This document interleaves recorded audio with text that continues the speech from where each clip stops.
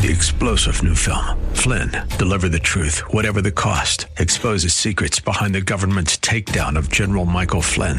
Flynn knew what the intel world had been up to. He ordered the first audit of the use of contractors. This set off alarm bells. He told the truth. He was the most dangerous person for Donald Trump to hire. They had to get rid of Flynn. Flynn, deliver the truth, whatever the cost. Available now. Watch it today. Go to salemnow.com. salemnow.com. The Bible. From America's colonial period to her rise to become the richest, most powerful nation in history, the ideas and values that guide us, protect us, and hold our society together flow from the pages of this book of books. We hold these truths to be self-evident, that all men are created equal. Our founding documents affirm and build on the scriptural concepts of God-given, not state-granted rights, and of liberty under law.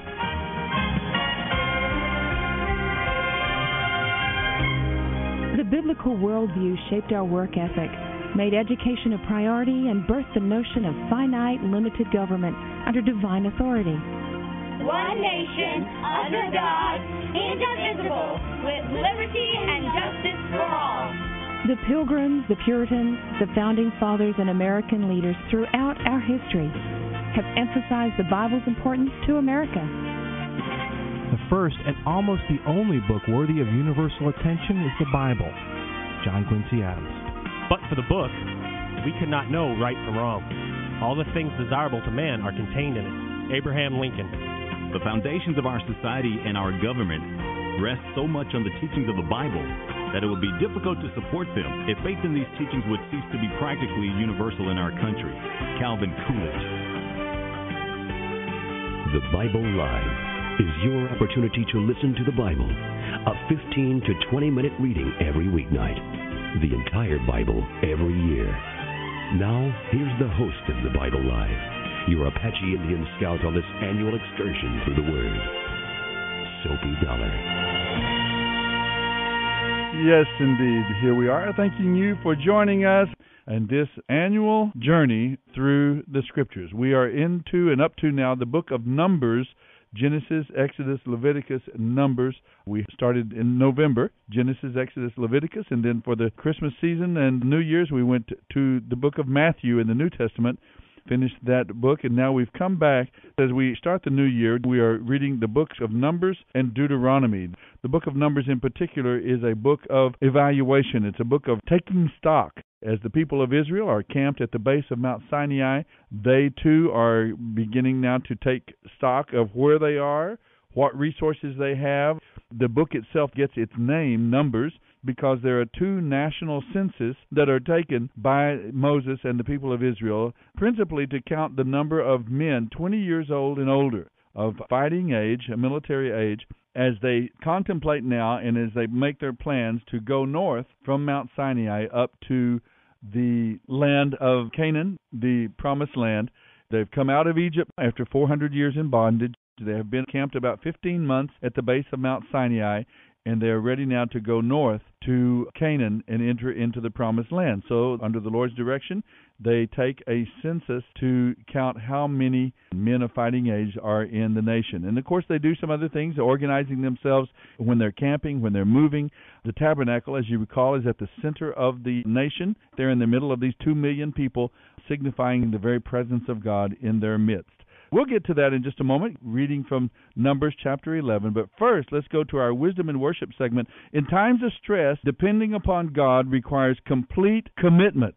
This is a Psalm of David, although some say it might have been written by Jeremiah. Our Wisdom and Worship segment on the Bible Live. Psalm 31, verses 9 through 16. Have mercy on me, Lord, for I am in distress. My sight is blurred because of my tears. My body and soul are withering away. I am dying from grief. My years are shortened by sadness. Misery has drained my strength. I am wasting away from within. I am scorned by all my enemies and despised by my neighbors.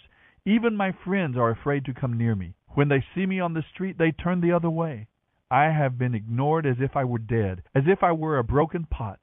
I have heard the many rumors about me, and I am surrounded by terror.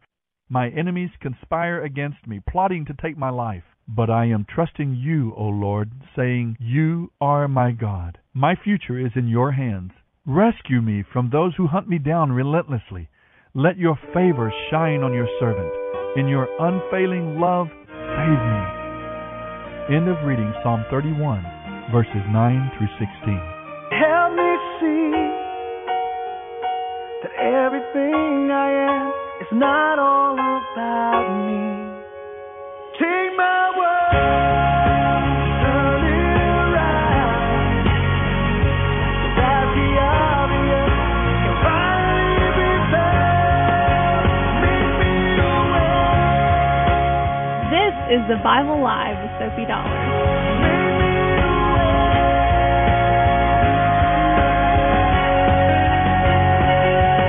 Very interesting little song there, a very interesting tune and a very interesting idea. Make me aware, Lord, that everything is not all about me.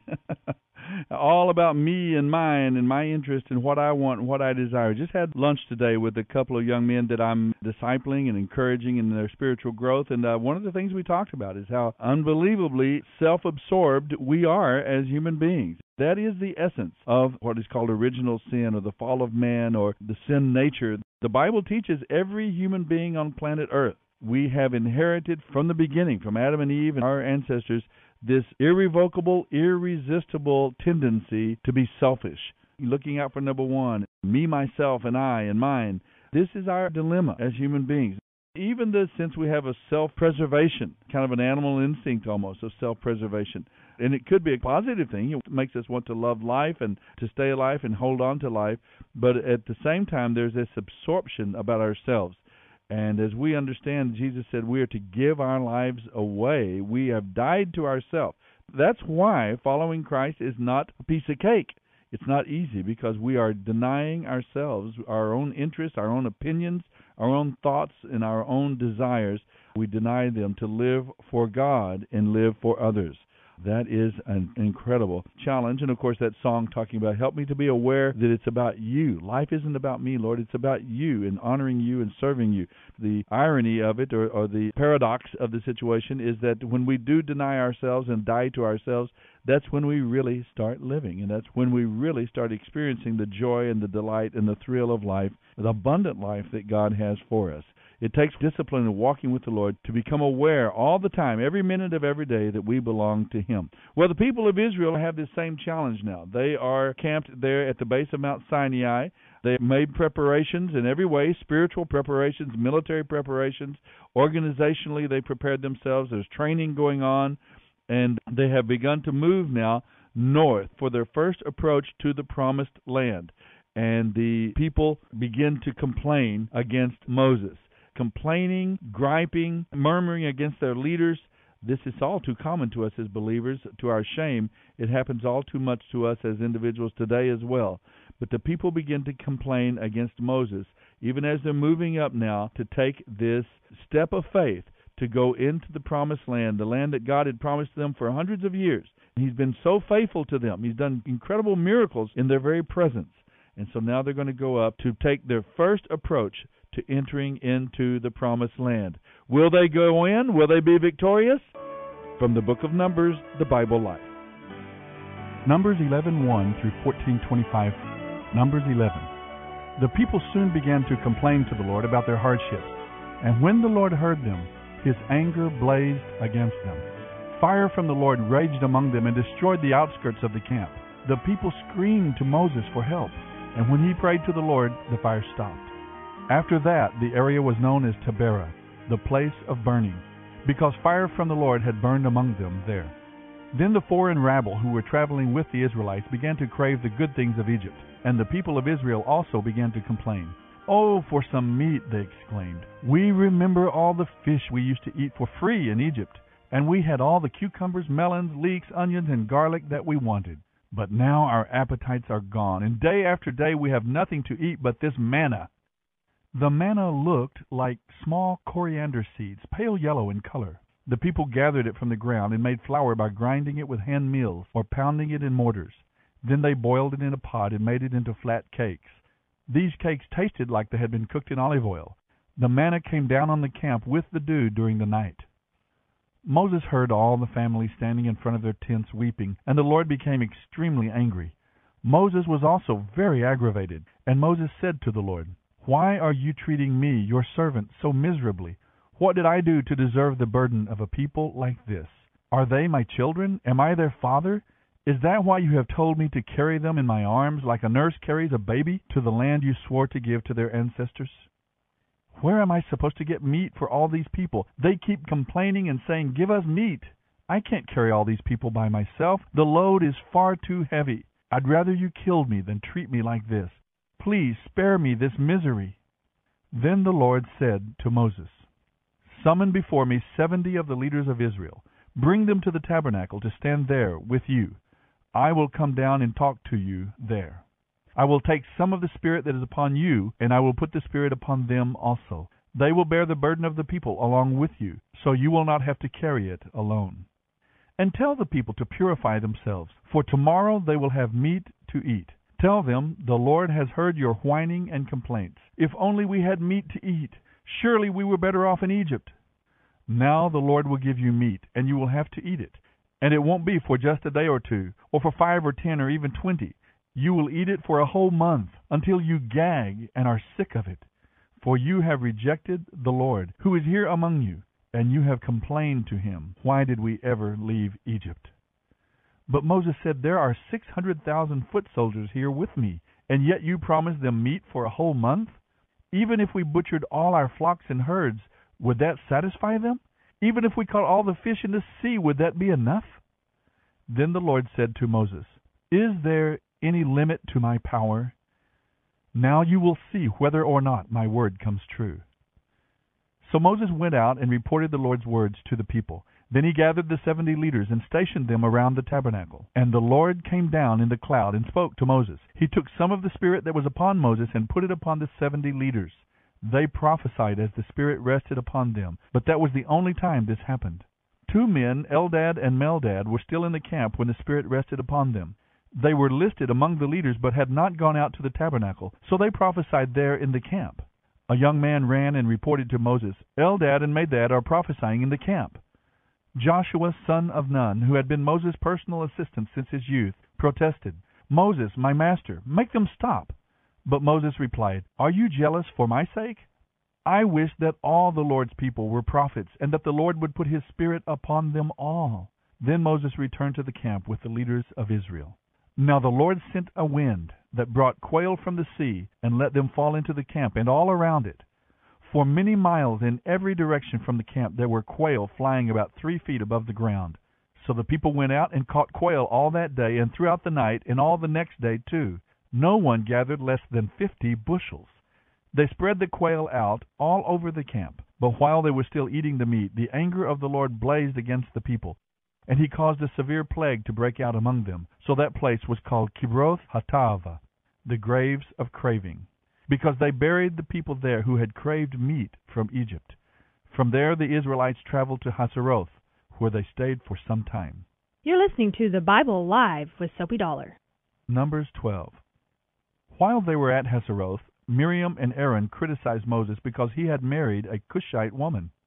They said, "Has the Lord spoken only through Moses? Hasn't he spoken through us too?" But the Lord heard them. Now Moses was more humble than any other person on earth. So immediately the Lord called to Moses, Aaron, and Miriam and said, "Go out to the tabernacle, all 3 of you." And the 3 of them went out. Then the Lord descended in the pillar of cloud and stood at the entrance of the tabernacle. "Aaron and Miriam," he called, and they stepped forward. And the Lord said to them, "Now listen to me. Even with prophets, I, the Lord, communicate by visions and dreams. But that is not how I communicate with my servant Moses. He is entrusted with my entire house. I speak to him face to face, directly, and not in riddles. He sees the Lord as he is. Should you not be afraid to criticize him?" The Lord was furious with them, and he departed. As the cloud moved from above the tabernacle, Miriam suddenly became white as snow with leprosy. When Aaron saw what had happened, he cried out to Moses, "Oh, my Lord, please don't punish us for this sin we have so foolishly committed. Don't let her be like a stillborn baby, already decayed at birth." So Moses cried out to the Lord, "Heal her, O God, I beg you." And the Lord said to Moses, "If her father had spit in her face, wouldn't she have been defiled for 7 days? Banish her from the camp for 7 days, and after that she may return." So Miriam was excluded from the camp for 7 days, and the people waited until she was brought back before they traveled again. Then they left Hazeroth and camped in the wilderness of Paran. You're listening to the Bible Live with Soapy Dollar. Numbers 13. The Lord now said to Moses, "Send men to explore the land of Canaan, the land I am giving to Israel. Send one leader from each of the 12 ancestral tribes." So Moses did as the Lord commanded him. He sent out 12 men, all tribal leaders of Israel, from their camp in the wilderness of Paran. These were the tribes and the names of the leaders. From the tribe of Reuben, the leader was Shammua, son of Zakur. The tribe of Simeon, Shaphat, son of Hori. The tribe of Judah, Caleb, son of Jephunneh. From the tribe of Issachar, Igal, son of Joseph. From Ephraim, Hoshea, son of Nun. From Benjamin, Palti, son of Raphu. From Zebulun, Gadiel, son of Sodi. From Manasseh, son of Joseph, Gadi, son of Susi. From Dan, Amiel, son of Gamali. From Asher, Sethur, son of Michael. From Naphtali, Nabi, son of Vophsi. And from Gad, Guel, son of Maki. These are the names of the men Moses sent to explore the land. By this time Moses had changed Hoshea's name to Joshua. Moses gave the men these instructions as he sent them out to explore the land. "Go northward through the Negev into the hill country.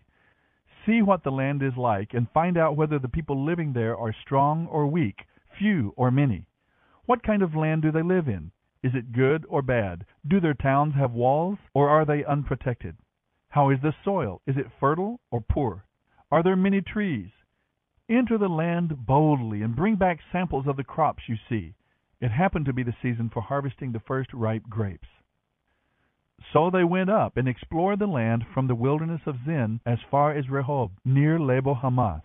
Going northward, they passed first through the Negev and arrived at Hebron, where Ahiman, Sheshai, and Talmai, all descendants of Anak, lived.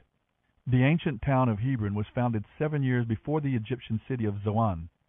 When they came to what is now known as the valley of Eshcol, they cut down a cluster of grapes so large that it took 2 of them to carry it on a pole between them.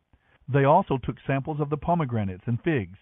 At that time the Israelites renamed the valley Eshcol Cluster, because of the cluster of grapes they had cut there. After exploring the land for 40 days, the men returned to Moses, Aaron, and the people of Israel at Kadesh in the wilderness of Paran. They reported to the whole community what they had seen and showed them the fruit they had taken from the land. This was their report to Moses. "We arrived in the land you sent us to see, and it is indeed a magnificent country, a land flowing with milk and honey. Here is some of its fruit as proof. But the people living there are powerful, and their cities and towns are fortified and very large. We also saw the descendants of Anak who are living there. The Amalekites live in the Negev, and the Hittites, Jebusites, and Amorites live in the hill country. The Canaanites live along the coast of the Mediterranean Sea and along the Jordan Valley." But Caleb tried to encourage the people as they stood before Moses. "Let's go at once to take the land," he said. "We can certainly conquer it." But the other men who had explored the land with him answered, "We can't go up against them. They are stronger than we are." So they spread discouraging reports about the land among the Israelites. "The land we explored will swallow up any who go to live there. All the people we saw were huge. We even saw giants there, the descendants of Anak. We felt like grasshoppers next to them, and that's what we looked like to them." You're listening to the Bible Live with Soapy Dollar. Numbers 14. Then all the people began weeping aloud, and they cried all night. Their voices rose in a great chorus of complaint against Moses and Aaron. "We wish we had died in Egypt, or even here in the wilderness," they wailed. "Why is the Lord taking us to this country only to have us die in battle? Our wives and little ones will be carried off as slaves. Let's get out of here and return to Egypt." Then they plotted among themselves, "Let's choose a leader and go back to Egypt." Then Moses and Aaron fell face down on the ground before the people of Israel. 2 of the men who had explored the land, Joshua son of Nun and Caleb son of Jephunneh, tore their clothing. They said to the community of Israel, The land we explored is a wonderful land, and if the Lord is pleased with us, He will bring us safely into that land and give it to us. It is a rich land, flowing with milk and honey, and He will give it to us. Do not rebel against the Lord, and don't be afraid of the people of the land. They are only helpless prey to us. They have no protection, but the Lord is with us. Don't be afraid of them." But the whole community began to talk about stoning Joshua and Caleb. Then the glorious presence of the Lord appeared to all the Israelites from above the tabernacle. And the Lord said to Moses, "How long will these people reject me? Will they never believe me? Even after all the miraculous signs I have done among them, I will disown them and destroy them with a plague. Then I will make you into a nation far greater and mightier than they are." "But what will the Egyptians think when they hear about it?" Moses pleaded with the Lord. "They know full well the power you displayed in rescuing these people from Egypt. They will tell this to the inhabitants of this land, who are well aware that you are with this people. They know, Lord, that you have appeared in full view of your people in the pillar of cloud that hovers over them. They know that you go before them in the pillar of cloud by day and the pillar of fire by night. Now if you slaughter all these people, the nations that have heard of your fame will say, 'The Lord was not able to bring them into the land He swore to give them, so He killed them in the wilderness.' Please, Lord, prove that your power is as great as you have claimed it to be. For you said, 'The Lord is slow to anger and rich in unfailing love, forgiving every kind of sin and rebellion.' Even so, He does not leave sin unpunished, but He punishes the children for the sins of their parents to the third and fourth generations. Please, pardon the sins of this people because of your magnificent, unfailing love, just as you have forgiven them ever since they left Egypt." Then the Lord said, "I will pardon them as you have requested, but as surely as I live, and as surely as the earth is filled with the Lord's glory, not one of these people will ever enter that land. They have seen my glorious presence and the miraculous signs I performed, both in Egypt and in the wilderness. But again and again they tested me by refusing to listen.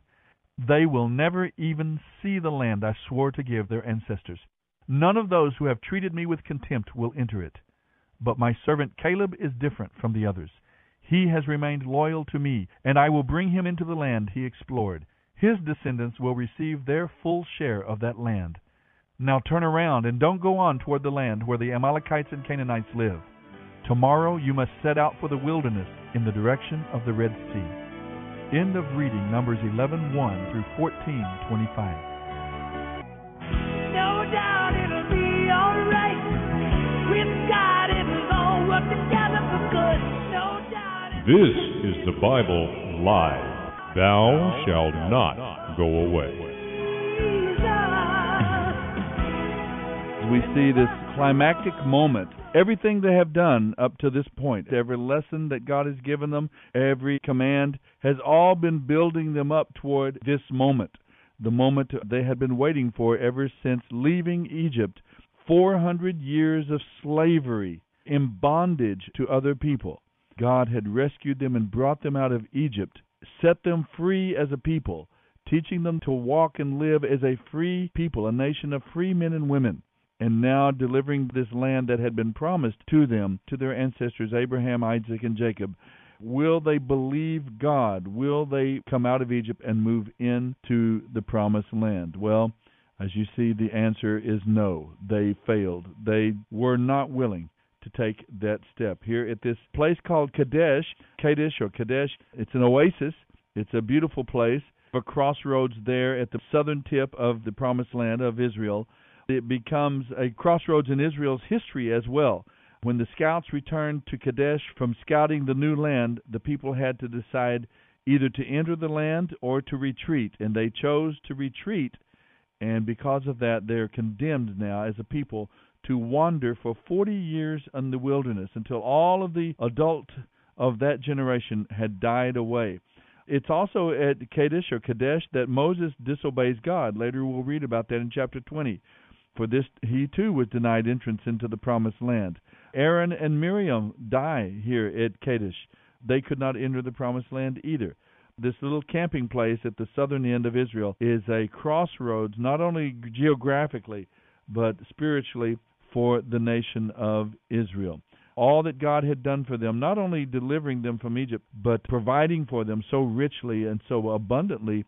Here they start complaining about food, wanting to go back to slavery. They would choose to live in slavery back in Egypt instead of to live as free men and women with their own destiny in their own hands. That's a huge lesson for us today. We have a legacy and a heritage of freedom in this great land of America, a legacy and a heritage of freedom that came out of the faith of our founding fathers in the true and living God, the God of the Bible. And yet even today we have people willing to give up more and more freedom so they can get bread from the government or get bread from someone else for security and safety. We see the principle at work here, the same principle. God has given us freedom to live as free men and women. Of course there is risk, but there's a risk in all of life. Working as good men and free men, God promises to prosper and protect and guide us, and we can count on that. That's what has made this nation so great, and yet here we are as a nation turning away from that heritage of freedom, turning back to reliance upon government or reliance upon others instead of trusting in God. God said, "Has my arm lost its power?" God is capable. Nothing is impossible with God. Will we believe Him? Will we trust in Him instead of giving away our freedom, trusting in politics or politicians or trusting in our military? Let us trust in God. Let's take our freedom. Let's live for God, live unselfishly, giving ourselves away to Jesus first, others second, to ourselves last. Remember, that's the way you spell the word joy. Jesus first, others second, yourself last. Even way back then, these hundreds and thousands of years ago, that was the challenge, to live for God and trust God. Well, there you have it, that momentous moment. You know, sometimes we don't know when a life-changing moment comes our way. Now, this was a very dramatic, clear moment of decision, and the people of Israel made a decision. Maybe they didn't know the full implications. They probably didn't realize that this was a once-in-a-lifetime opportunity to go in and obey God. They didn't know then, as a result of a bad decision here, they were going to be required to wander in the wilderness for 40 years. Not all of life's momentous decisions come clearly packaged. Sometimes we make a decision to disobey or not trust God, and we reap the consequences later without realizing it. With Sophie Dollar. Sophie reads from the New Living Translation by Tyndale House Publishers. The Bible Live is dedicated to helping promote spiritual revival across America, and your financial support is needed. Please mail your tax-deductible gift to the Bible Live, Post Office Box 18888. That's the Bible Live, P.O. Box 18888, San Antonio, Texas 78218. You may also make credit card donations at the ministry website, thebiblelive.com.